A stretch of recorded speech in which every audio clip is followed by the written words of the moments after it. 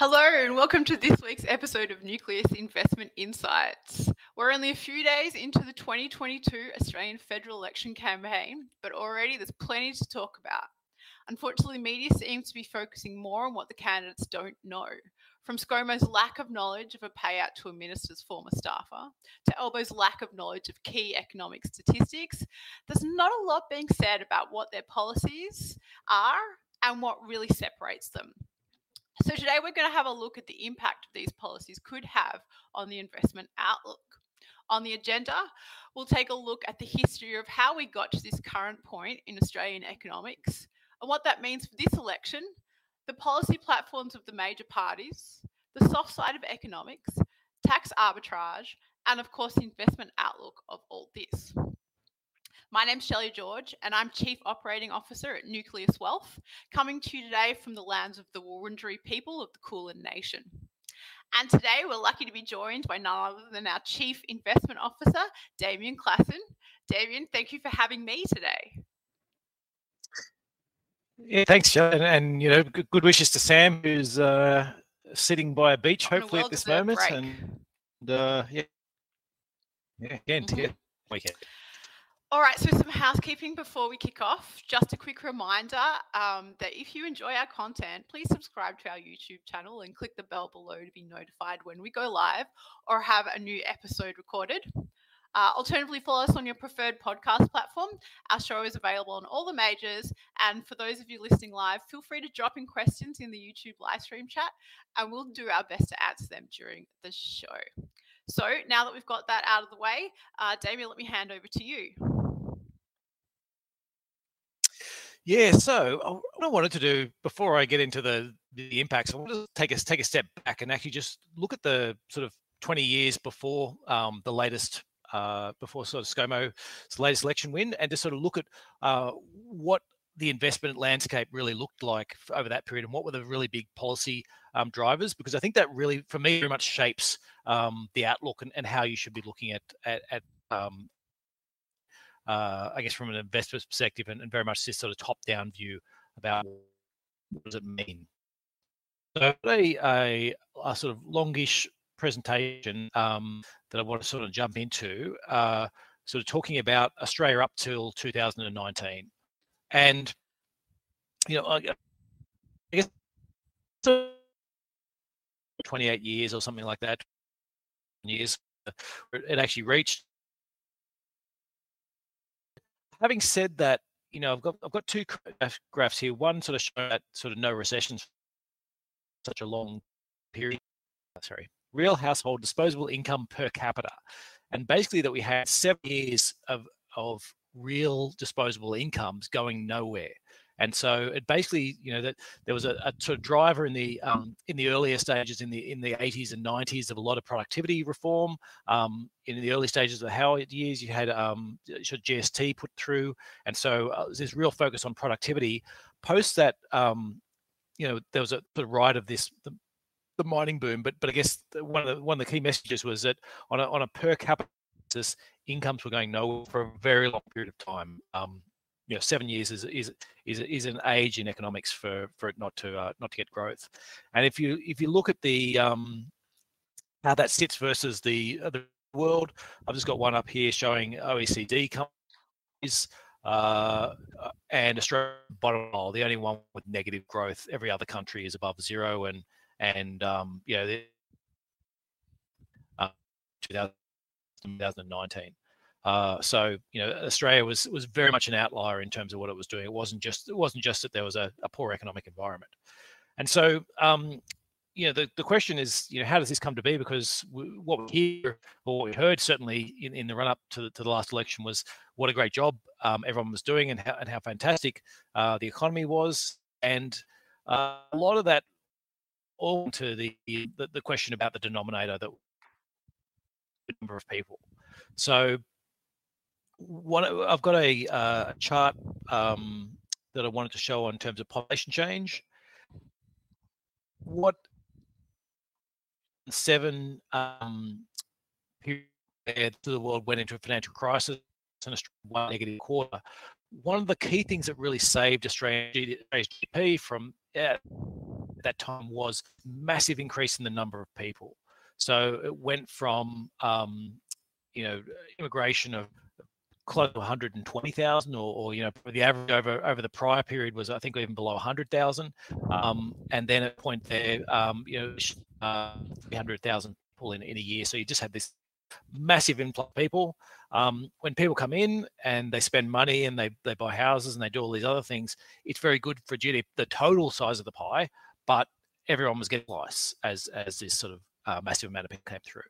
So that was one thing that sort of saved Australia from inflation. The next part, though, was that there was another push later on in that decade, and under the Liberal government, to re-get that again, keep pushing through numbers of immigration, sort of calling that sort of padding stats in terms of you saying, you could keep talking about what a great GDP growth, but ignoring the fact that individuals in the economy would go. So why do they love immigration so much, Jamie? Sorry to cut you off there. Yeah, no, that's fine. So immigration, you love it for a couple of reasons. One is the donors love companies can't get enough of it, and so whether it be your banks, Harvey Normans, all your supermarkets, people like, if you've got a supermarket in a region and you throw in 20% more into the same region, then that increases the value of the supermarket you've got there. You've got more customers, or if you're Harvey Norman selling furniture and equipment, every time some builders generally want to fill it with furniture, and so you've got more people coming in, means you get to sell more, and so incumbent players really benefit from it. They go and make donations, and then get in the ear of the politicians. Perspective on this as well, in terms of it adds a little bit of demand to the housing market, which at least it keeps your property prices above where they would be without the immigration. And as a voter who owns if you own a property, you're not going to be unhappy about that. Yeah, and look, the best possible, we spoke before in some of these property podcasts a few weeks ago. The best possible outlook for an Australian property owner is that basically you have a weak economy.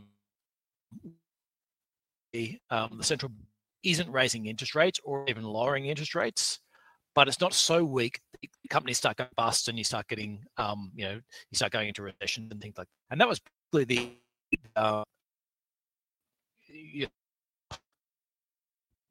was it growth down. Sounds like what we've had over the last 7 years. Like you said, there's not really been any wages growth, but it's kept rates low, and property prices doing all right. Yeah, booming, absolutely, and that is So if you want high property price, then we're perfect for you. If you want high wages growth, it's exactly the wrong environment for it, because you're throwing more and more people in, and especially a lot of the immigration students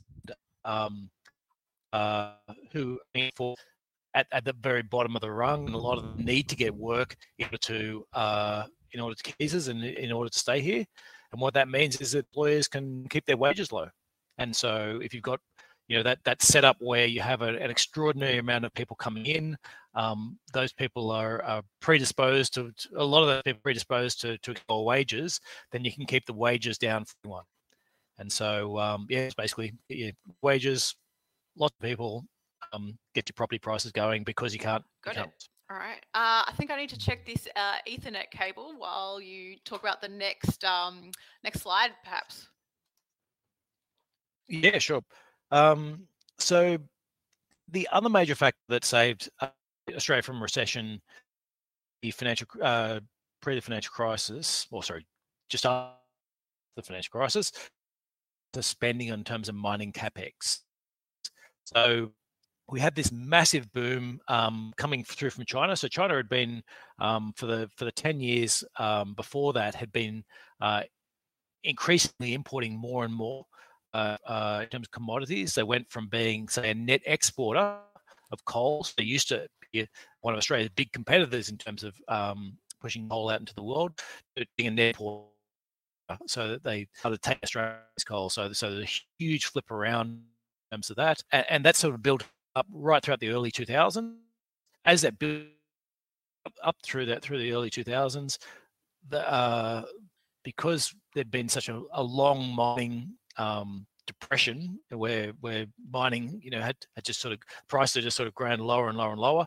No one wanted to go and put new mines and spend more. And it wasn't until sort of later on in the decade where people were actually, hey, this thing's here, prices are sky high, this is lasting for a lot longer, and there was this huge rush to get out and build more. And so as a percentage of Australia's GDP, mining capex went from about 1%, which is sort of it's the lower level of that seems to keep coming back to. So one project alone, which was the Gorgon in WA, that was about 5% of Australian GDP. So didn't come through in 1 year. It sort of was stretched out over a number of time, but the incredible size of these projects, just sort of dwarfed the rest of the Australian economy and really sort of drove through that. So the first thing I spoke about there, the bringing lots of people through, that was a lot of those, certainly during after the financial crisis, was in response to there'd been a financial crisis everywhere. Unemployment was really high right around the world, and Australia had this mining boom going on. So a lot of people sort of coming into Australia to job. In terms of the mining capex, again, that wasn't a government policy decision to spend lots of money on terms of capex. That was really more about companies deciding that they were going to spend it.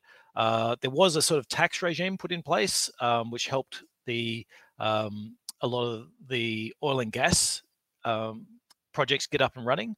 So Australia had has still a petroleum rent resources tax, and that was arguably that was government policy that helped there, and both parties were involved in that.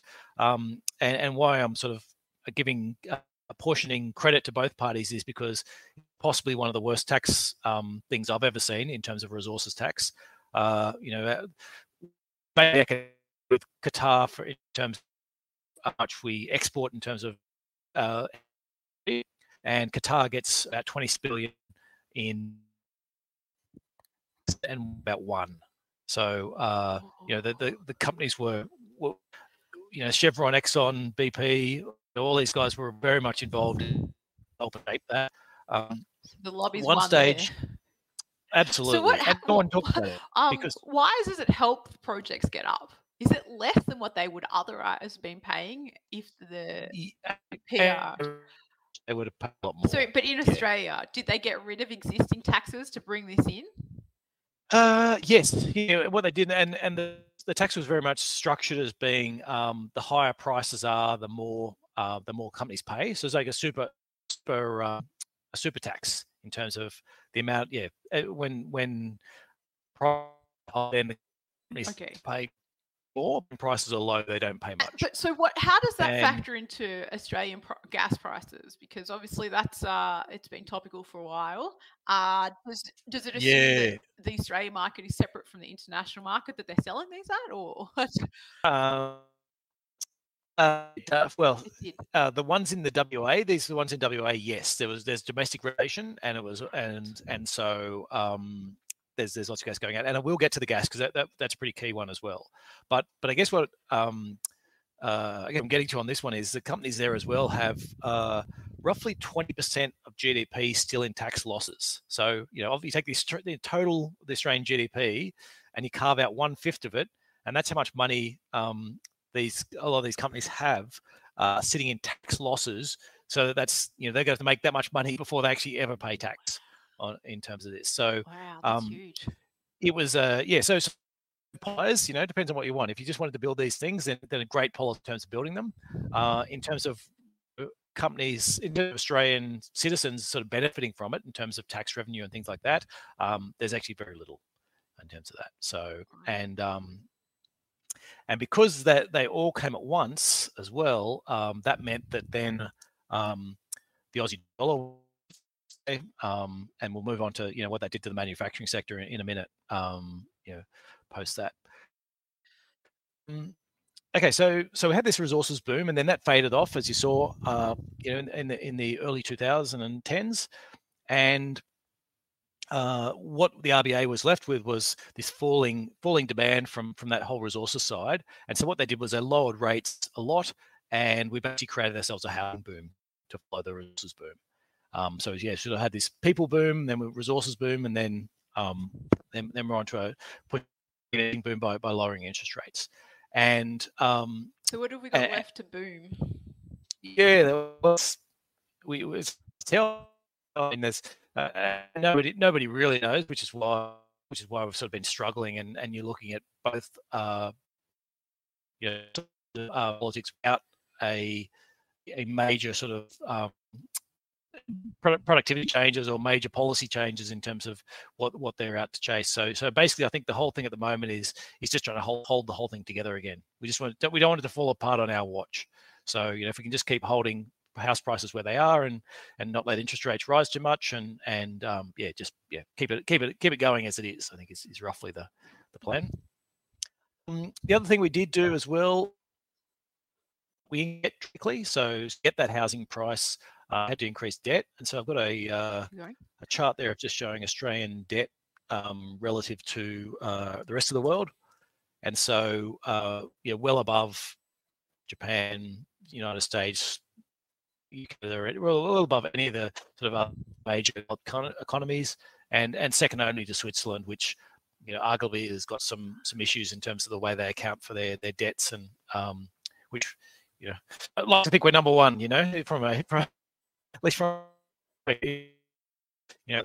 score there. So sorry, can I just confirm the chart? Is it household debt, loans, and debt securities? No, it's the okay. That's sorry, we're coming back to it. Yes. So the Australian economy. Okay, so next then was what does that mean for? So we've got all these things going on.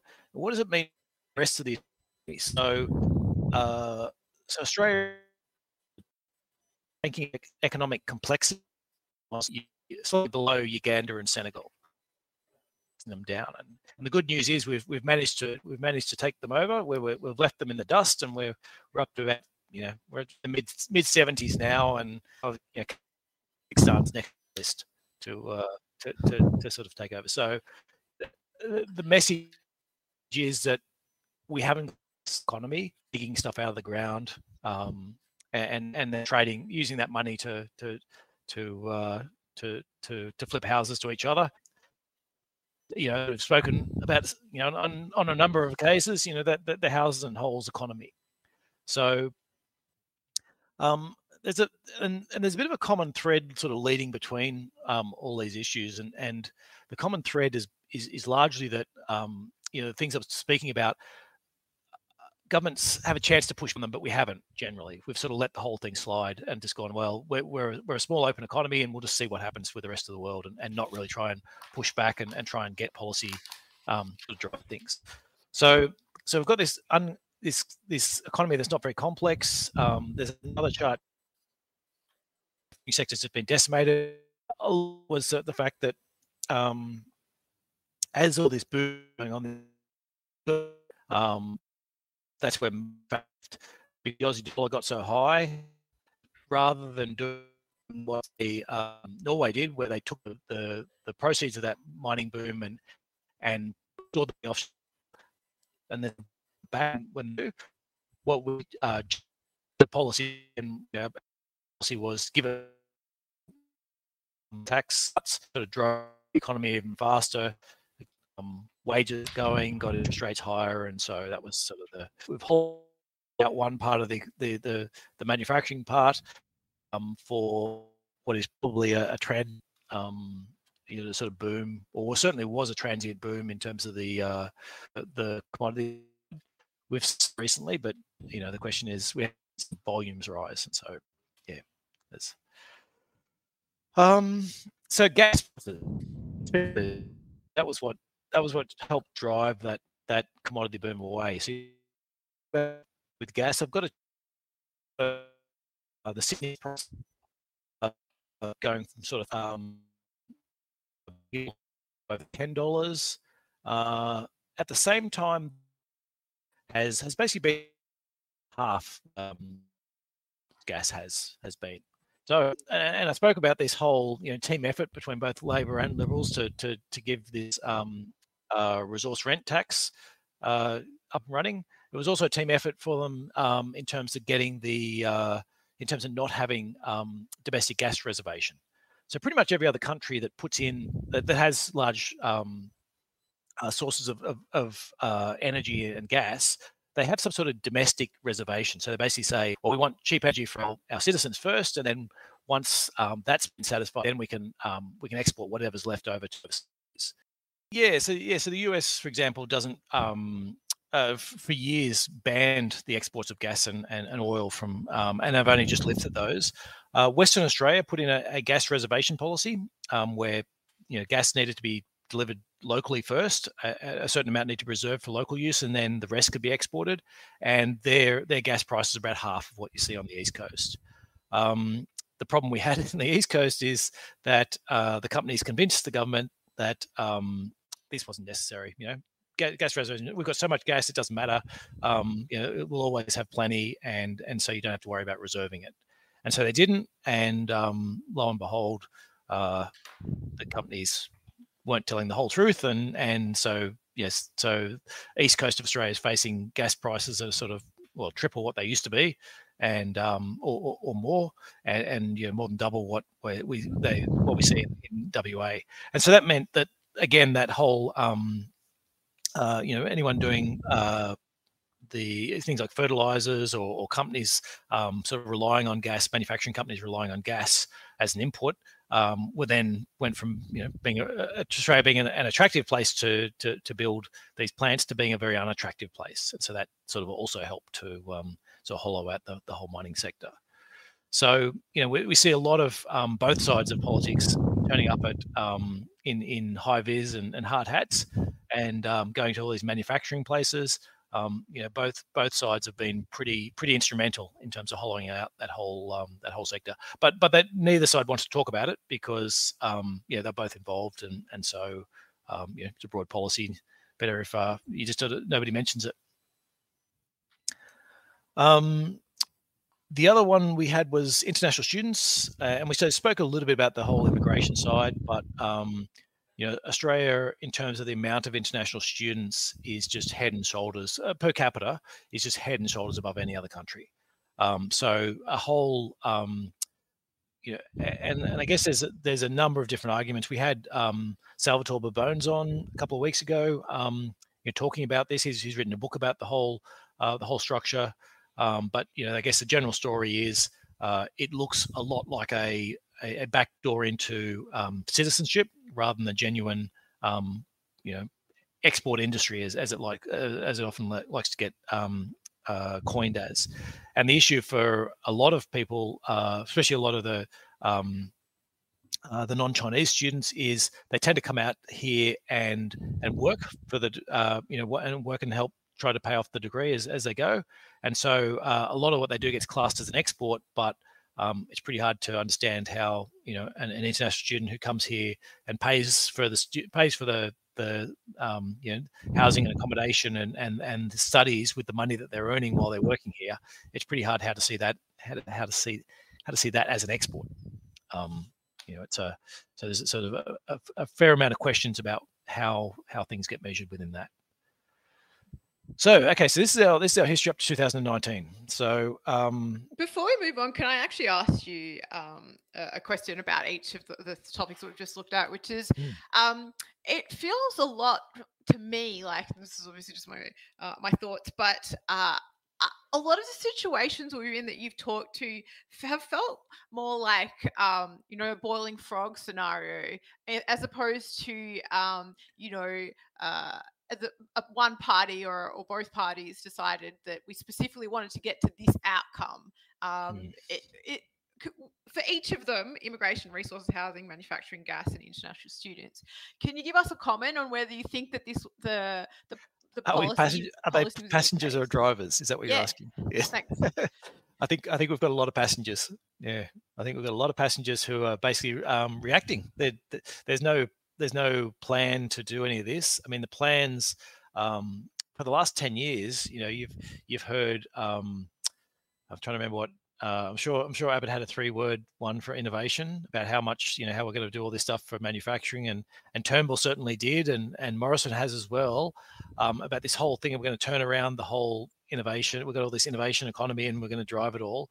And there's some impressive slogans and some impressive artwork on the announcements, but there's no actual genuine policy to try and drive that. It's basically saying, well, if that happens, we'll certainly claim credit for it, because we want it to happen, but there's certainly been no genuine structural push to help any of that go along. So it's like when a company says they're going for growth, but they don't outline any plan that they have to achieve that. Yeah, that's right. So if their sector happens to grow, the sector they're in happens to grow, and they do well, the management will certainly claim responsibility for it and say it was our brilliant strategy. But these aren't. Yeah, it's not like they've said identified. Here's another sector we want to move into. That's a growth sector. We're going to structure things to make sure that that's where we grow and will benefit from it. Yeah. So I would very much describe that there. I mean, the only one you could describe as I think the gas boom, you could certainly describe that as a policy led. It was in maybe a third of it. I mean, the fact we'd found the gas and it was there and it was relatively accessible and all those types of things was the bigger issue. I mean, so you needed that first. The final third of that, though, the fact that we gave such a generous tax incentive to all these companies to get out and develop it. I mean, that was that one feels like an own goal anyway. It does, because it was at the same time that all the iron ore was booming and everything else, and so it was just it all happened at once. Yeah. All right. So thank you. Yes. But I think so I've got a bit of a summary of it here. So lots of reforms in the 80s and the 90s. GST reform in the early 2000s. Then the later 2000s and the mid 2000s was all about spending that Chinese boom in terms of middle class tax cuts and hollowing out our manufacturing sector. We moved into a people boom. Then we moved on to a resources capex boom, and then we're back to the people and a housing boom by lowering interest rates. And then that sort of brought us to up to 2019. Pretty much for most of this, we've had the pandemic on, obviously, but it's been all about spending and propping up the economy. But I would largely say that both both policies at the moment is just don't let the bubbles pop. Just try and keep things going and until let me get through my turn of government, and then if things need to be fixed, then hopefully that'll be somebody else's problem. So maybe we need to make the terms longer. Yeah, maybe we need to pay them more. I don't know. But anyway, we could spend a whole podcast. We could spend the rest of our life talking about how to fix things. But I guess now let's get to what are our policy platforms from both sides of the government at the moment. So I've broken it up into a number of different categories. One is the sort of debt, government spending. There's really not a lot of difference between the two. There's lots of debt out there. The debt is they're winding back a little bit in terms of government spending, but not much. So there's not a lot of real difference there. Both are looking at a review into the RBA. So again, no real difference. In terms of foreign affairs, I think you'll probably find Labor would be slightly more China friendly, but it's really not a lot of difference again. We're splitting hairs in terms of it. It's pretty much the same. The same outward facing. I guess staying close with the US, Europe and the UK, and sort of starting to diverge from other countries. In terms of health, aged care, education, look, there's definitely different spending within those. And there's the sort of pitch about, is it all about TAFE or is it all about apprenticeships and things like that?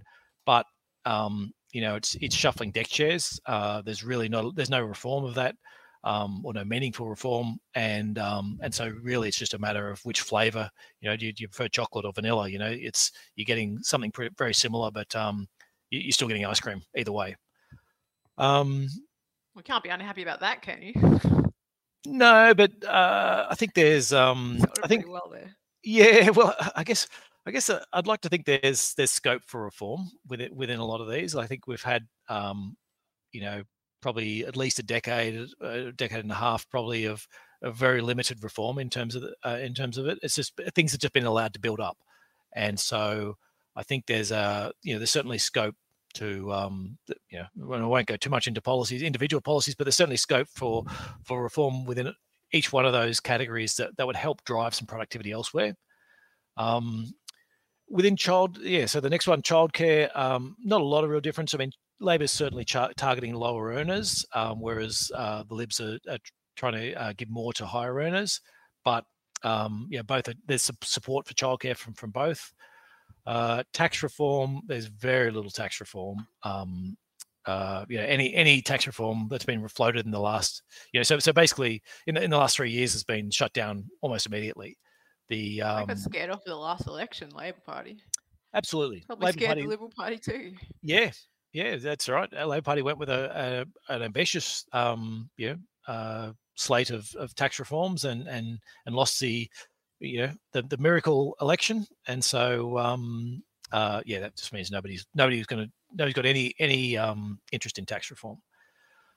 Immigration, again, there's slight differences between how they're doing it and how it's termed, but both parties want to reboot that immigration, and that's sort of the net effect of that is keeping wages low.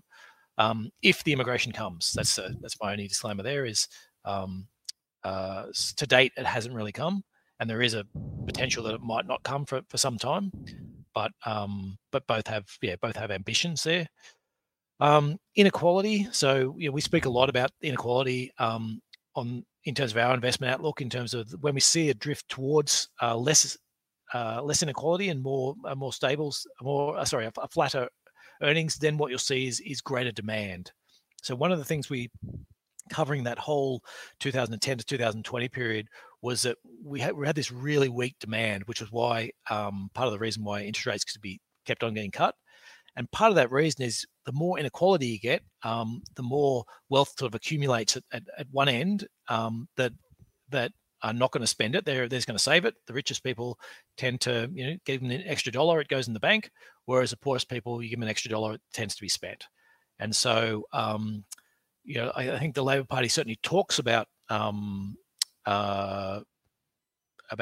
improving the inequality, and they've got a few things that sort of will reduce the inequality, but they've also got a bunch of pretty big tax cuts coming through, which is driving that inequality even further. I mean, historically and idealistically, the Labor Party would be more inclined to work in that area, but after the last election, they're not sure that the electorate is that amenable to voting on these sorts of issues, and so I guess trying to get into power, it seems to me, and then maybe once they have it, they can start thinking about these things. Well, I was actually going to make a similar comment. I mean, I think a lot of this, I think there's a lot of hopeful Labor voters in terms of saying, "Oh, this'll, they're just saying this so they get into power, and then once they're in, they'll actually be able to do some of this stuff." Look, maybe they will, maybe they won't. I just know from what they're talking about is, from an economic point of view and an investment point of view, none of these things are moving the needle in, whether you're going to, you've got one party promising to spend a whole bunch of money on apprenticeships and the other one party promising to spend a whole bunch of money on TAFE. It's targeting the same bit. Yes, it's a slightly different policy in either way, but it's not moving the needle in terms of what happened. It's very different to last time, where you had one sort of saying we're just going to keep everything the same, and the other one saying no, we're going to make some large and potentially productivity boosting changes to the tax system. Now there's pretty much nothing between it. Corruption. So look, Labor is going to do more on that. It's hard to say how much more, and I've got a few charts. That's the next few charts on some of the slides, because I think there's certainly longer term issues in terms of corruption, and Australia's sort of been very much sliding down the rankings.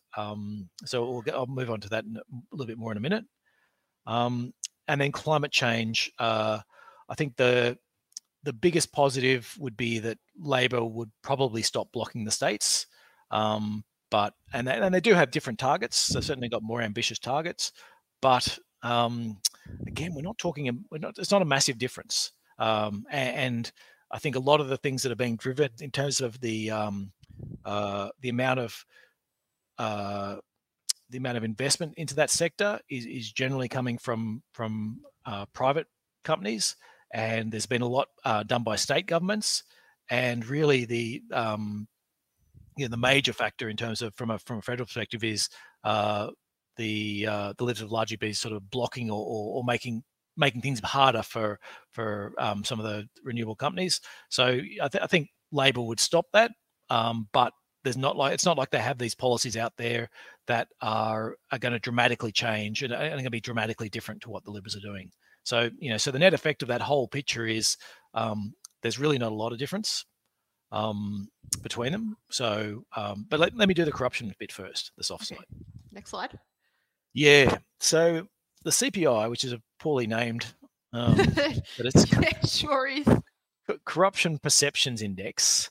So this is Australia's corruption perception from 2012, when we were pretty much one of the top rated countries in the world for perception of corruption, and now we're well down the list. I think we're level pegging with Hungary, who's got Viktor Orban, who's just been voted in and a sort of close friend of Putin, and a number of quite serious question marks being raised about his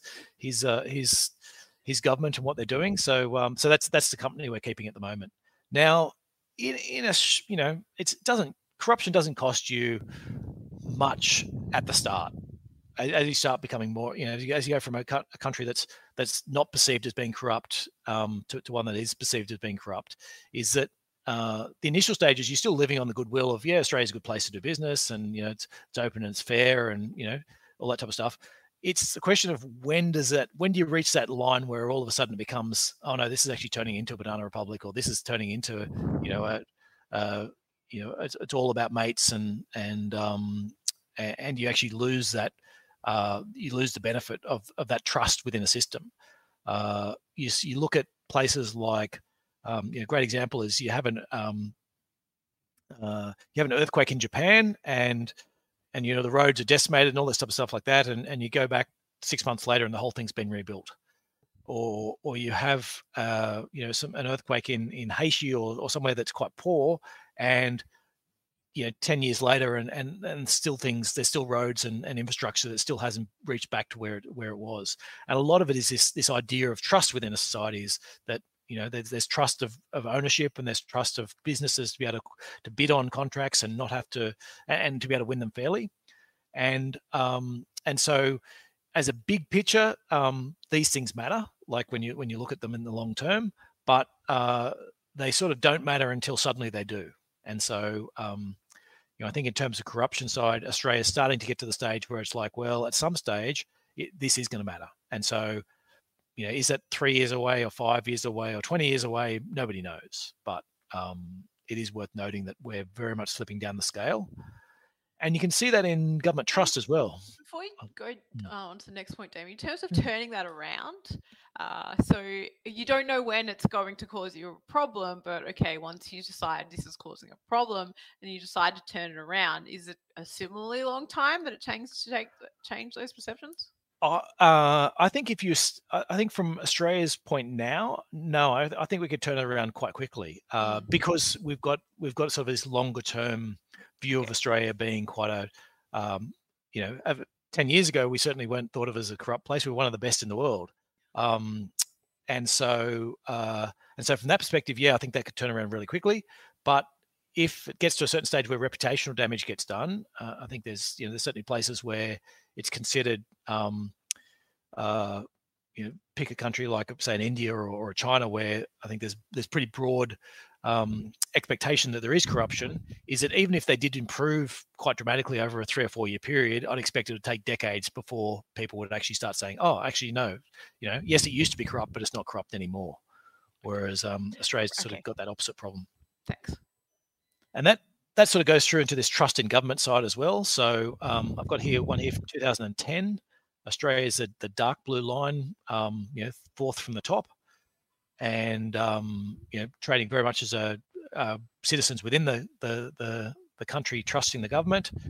And then if you look at 2020, we're right back down into the middle of the pack. So we've fallen dramatically from where we were 10 years earlier. So look, and again, this is just one of those ones you don't know. It doesn't matter until it does. And so I guess from that perspective, we are being offered something slightly different. I think how different, we've got no idea. I mean, certainly, I think it's safe to say, well, I don't know. Actually, no, I won't make any comments on that. Well, I would say there are certainly questions around both sides. Yeah, there are. I don't know if we want to go deeper than that, but from an institutional perspective, it does sound like Labor want to do more than the Liberals have done in the last 3 years, but who knows? But Libs obviously promised anti-corruption coming in and never got up. So I think there's certainly and I think there was certainly we certainly got not a lot of accountability. There seemed to be a lot of ministers who did things that seemed to be very at least walking the line in terms of corruption, but still managed to keep their jobs and just keep on going. And I think there was a lot of that. A lot of it has become is becoming institutionalized. Yep. And so I guess the danger there is you quite possibly you're looking at a lot slower economic growth. Sorry, I was going to say it's a very interesting contrast to Turnbull, who seemed to be a lot stricter on trying to avoid the institutionalization of this in quite a short amount of time. Yeah, but we're going 2010 to 2020 here, so he's part of that. Yeah, he's part of it. Yeah, absolutely. Yep. And that corruption's perception index, it flatlined for probably a lot of his term, but it's still headed down. Like there wasn't it's didn't improve it. Got it. Yeah, and part of that's the a growing part of that's that the whole housing market in terms of 2001 had these terrorist events, and shortly after that, there's a whole bunch of anti-money laundering things put in place, but we need to stop money laundering and prevent it from ending up in the hands of terrorists. And that went through a whole bunch of systems. The financial markets went through it, and accountants and all these people went through this whole. Banks all went through the how do we stop money laundering. The Australian property sector. They set up what they were going to do, and then they delayed it, and then they delayed it, and and every year there's a new, every time they go, we just need to have one more look at it. And so now it's pretty well it's one of the key spots for money laundering in the world is the Australian property market. And that's the type of stuff where we've had 20 years, or close to 20 years of just delay and waiting and not putting it in. That just grows and eventually get a reputation. You want to launder money, well, the Australian property market is a good place to do it. Mm-hmm. So tax arbitrage. So this is usually where one of the things that most people look at. Okay, what's in it for me? It's basically the idea is that, and last election there was a lot of tax arbitrage. Depending upon what you're doing, if you're relying on franking credits, absolutely vote Labor. Vote Liberals and don't vote Labor, or relying on negative gearing, or you're just an ordinary person paying your tax, then you're sort of saying, well, it's better for me to vote Labor because the people with trusts and franking credits and negative gearing are going to pay more tax, and you'll end up paying less tax. This time around, it's pretty hard to tell. Like if you've got kids, there's a childcare arbitrage, but basically, so if you're young kids only, right? Young kids, yeah. So if you're a high earner with young kids, you'll do better with the Liberals. If you're a low earner and you've got kids, you'll do better with Labor. And at some point there's in the middle, but it's very hard to tell the difference between anything else. Everything else just seems to be pretty much the same. Maybe if you're depending upon your family trust and a few sort of let's say weirder structures in terms of getting lower tax rates, then I'd say and that really matters to you, then you probably should be voting Libs. But it's only been broad motherhood type of statements from Labor about saying what they're going to do there. So it's hard to tell if there's any real change. So really, the what's in it for me is there's very little difference between the two. So, question of the week. I'm going to move to that one, and then we've got a few answer questions. Then we'll do the investment impact of. All right. What would be the investment impact of a Labor government? Yeah. So. Yeah. So, sorry, I'll let you. Oh no. Okay. Well, as each week when we have our viewer question of the week, we'd love to hear your thoughts. In the YouTube chat, you can put them, or even if you like to send them in to us, have a chat amongst yourselves, and we look forward to hearing what you think. Right now, investor questions. Not sure if we've got. There's lots of comments. I'm just trying to dig out a few questions here. I haven't seen any yet, but I might have missed some at the start. Yeah. I mean, I guess one of the things obviously we should say is anyone who can get better internet connections. Please get in touch. I am really close to Melbourne CBD, but it is a little bit embarrassing. Sorry about that, everyone. There's no, I think there's lots of comments, but I don't think we've got a lot of questions there. Maybe do a last call for questions, and if any come up while you're talking through the implications, we can circle back. Yeah, yep, sounds like a good idea. Right, so the investment implications. Look, and there's not a lot. I think that the main thing to think about is that Australia is a small, open economy, really dependent upon world growth. So I think the main message that I wanted to get out of that whole history and the background that I did on in terms of the Australian economy is a lot of the time the politicians are a passenger, just sort of what's happening, how am I going to react? World growth slowing, world growth speeding up. What can I claim credit for? What do I have to deflect blame for? It's really hasn't. If you're in that position, it is more difficult to sort of drive things in a particular direction. It's certainly possible, through reform and targeting particular sectors or tax breaks or whatever it is. There's certainly lots of things they can do, but for the last sort of 15, 20 years, they basically have decided not to. And both parties, this is from both major parties. So, and I guess the question is, what would happen if there was a hung parliament? So that we got a lot of these, a lot of the independents that are sort of looking at knocking off a few Liberal seats. What would happen if they sort of held the balance of power?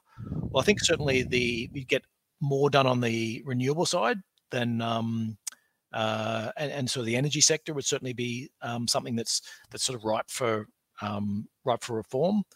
But ex that, I think it'd be very difficult to and the corruption side. And I think on the corruption side, you'd certainly get a lot more done if they get the balance of power. But ex that, I think it's hard to see how you can see any major reform in this next sort of 3-year period. I mean, I think the best hope for people who are looking for reform is that you get either a hung parliament or a Labor-driven parliament, and that Labor uses this to create their next stage of reform. I think if you do get a Liberal government again, it's probably a stamp of success on the no reform policy, and they'll probably just stick with being a passenger and sort of managing the economy from a day-to-day basis without really having sort of a driving force about what's going to how they're going to try and shape it. So if you do think it's going to be a return to this sort of 2015 to 2020 that we saw, so trying to push inflation, trying to push inflation, trying to just hold everything together, not keep enough government spending that things don't fall apart, but not so much that interest rates have to rise too much, then we're looking at this sort of buy bonds, buy international mainly, in terms of saying, look, you can't see that. You can't see it. The performance within Australia, really is a matter of working out what's happening in the world economy. And if you think the world economy is going well, then there's an argument to get in and buy Australia. But if you think the world economy is starting to slow, heading for recession, as we sort of put our six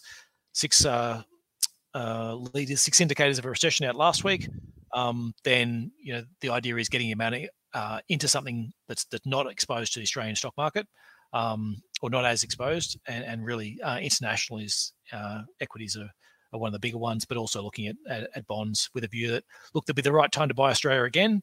But generally, it's not when you think the cycle's peaked and coming down. It's when you think that the cycle's getting close to the bottom, rather than close to the top.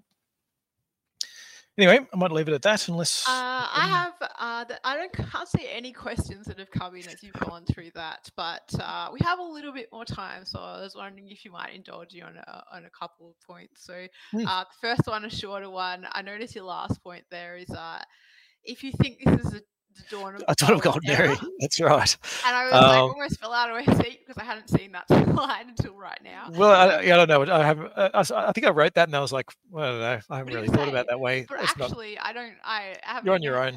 You're on your own. If you in that sense, I don't think you believe that that's a very high probability, and so no, that's right. Yeah, so I do have a question for anyone who does listen to this podcast. If you do think we're at the dawn of a golden era, I would love to hear from you, because I can't see how it could work, and I'd love to have a bit of optimism right now. So if you do have that view, please get in touch with us on the YouTube channel or contact@nucleuswealth.com. I'd love to hear your thoughts. I mean, I can certainly give you a scenario for it, and look, there is. I mean, there are some scenarios that could give us a golden era for the next 3 years. So the scenario would be so China's in lockdown at the moment, and they've got these 3 red lines that they're pulling back on their property sector to try and limit the amount of commodities, and that they turn around and say, you know what, stuff it. It's somebody else. We'll worry about it in the next 5 years. We're going to spend as much as we can, and we're going to rebirth our property boom, and that's what's going to drive us out of the pandemic downturn. So if China decides to do that, then it's happy days for Australia. Energy prices are headed up, though, because that's really exciting short term, but all it's doing is kicking the can down the road. Oh, absolutely. Terrible policy. Serious structural issues. So terrible policy. But it doesn't make me feel excited. But I mean, you can make that statement ever since 2011. That was the wrong thing to do, and they kept on. They've had 3 or 4 goes at it. They do seem very, very serious this time, and we keep writing about that. The 1,001 small things they're doing but none of them are the big one, which is those 3 red lines, and just throwing as much credit into that property sector as they can. So that's your best hope, and obviously there's there's that. So your best hope is that, mixed with sort of sanctions and in Russia continuing, and Australia having gas, having oil, having wheat and things like that to ship. Potentially you get a big spending in Europe at the same time, so you get sort of a massive spending in Europe. Maybe things slow down enough in the US, you get some sort of infrastructure planned through, and off you go for world growth. But I just don't. Yeah, that doesn't. So do you think that Europe might stimulate in reaction to energy prices? They're absolutely going to stimulate. The issue we've got with it is just capacity wise and speed and capacity. So there's in our sort of investment view, in terms of what's happened in terms of energy over the last few months, is that energy's gone from there's this sort of medium term sort of need for gas, and renewables are sort of gradually going to tick up, and we'll sort of there'll be this slow transition across until the economics get better, and then maybe things will speed up. I think that's out the door now. The economics have suddenly got way better because gas prices have gone so high, and even if gas prices fall back, the prior highs are in everyone's head, and so Europe is now desperate to wean themselves off Russian gas. It's going to take a while to get there, a considerable period of time, but it's gone from yes, we'd like to do this, we should get around to it sometime, and gradually work to it, to now this is a major imperative, as fast as possible we need to move across. And so I guess from all the horrors that's sort of been inflicted upon the world and the problems in the Ukraine, is that I do think this has sped up the switch to renewable energies by years, if not a decade or so. So That's huge. that's right. We have a question. What is the first thing to do to address the Dutch disease? Thank you, Robert Mayer, for your question and your comments throughout the day. Yeah. So just to say, look, what you'd want is some sort of fund. So similar to Norway's sort of shown exactly what you do is you set yourself up a government fund. You tax them properly, and then you take the money from that and you stick it offshore so that the Australian dollar doesn't push up too high. So while the commodity boom's on, and then as the commodity boom fades, then you start bringing the money back and you spend it on education and improving. So basically, what you don't want to do is take all these rivers of gold from a commodity boom and then pour it back into tax cuts and juice the rest of the. Get everyone spending all this money as well. Exactly. You don't want to do what we did last time. You want to get that money away from, get it offshore. Keep the rest of the economy alive, and then start to filter back in. So, I mean, there's a pretty reasonable argument now that iron ore is certainly or iron ore and coal and gas, they're all at levels which are not sustainable. And we should be taking the extra revenues we're getting from those and putting that into some sort of sovereign wealth fund to keep the Aussie dollar lower and keep the rest of the economy going the way it is, and then bring that back later. All right. We're not really getting there in time, but I did actually want to sort of like as a little bit extra to the podcast. We were having an interesting discussion this morning when you're talking about this balance of power and how that was really the number one thing that you wanted to see to, in terms of, I guess, I've gone blank on the word now. Policy reform. And so, I mean, would you indulge us a little bit by sharing a bit more of your thoughts in that aspect? Oh, look, I think, I guess what it is that the tough thing from this, the really tough thing from this election is, if the Libs get voted back in again, it will be a huge stamp for them saying, "Hey, just keep things the same and just try and keep." It's now an endorsement of the policy to just try and stay in power and just not do anything. Do as little as possible and just try and stay in power. Mm-hmm. If Labor gets in, it's an endorsement of don't try and do any reform. Just try and just be a small target and use that to get into power. Now, I guess that's where my hope is that you get something where you get the balance of power held by some of these independents and people who actually have a plan on trying to do things. Firstly, because I think they will push through some changes to climate policy. Then I think they'll also push through some changes, or they'll stop the impediments, and they would also push through some anti-corruption ones, which I think are both extremely important. But hopefully as well, that would also send a message to the other two parties, that the two main parties, that okay, maybe next time we actually need to have some sort of plan for the country and something we want to do rather than just be in power. So Right. So I guess from my perspective, I'd be worried if it was a Labor landslide. I'd be worried because it's then basically saying to them, please don't have any policies anymore. You tried to have policies for Bill Shorten and you lost, and now you didn't have any policies, and so, or you basically were Liberal policies minus or 1% or plus 1%, and you got a landslide victory. Therefore, that should be what you do forevermore. And same for Libs. If the Libs get back in from here, it will be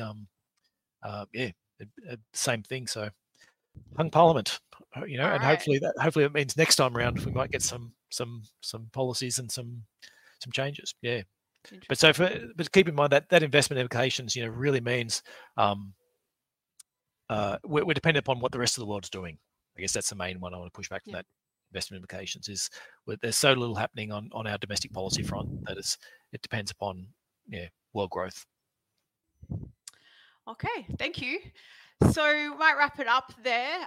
Damien, as always, thank you for sharing your thoughts today. I know I got a lot out of it. Hope the listeners did as well. And to the listeners, thank you so much for helping us through our technical troubles. We greatly appreciate it. Okay, so feel free to, as we said earlier, post any thoughts you have on the question of the week or the episode in the various channels. And we also welcome any feedback you have on the podcast, especially in regards to suggestions for future topics. So if you have any ideas, please, you can send them through to us, YouTube comments, or email us at contact@nucleuswealth.com. And just a reminder, this is general advice and does not take into account your personal situation. So if you would like to discuss your personal financial situation, you can do so by giving us a call. You can find our number at nucleuswealth.com, or you can also book a call there with Sam Kerr, our Senior Financial Advisor, or give us a call directly and chat to Eileen.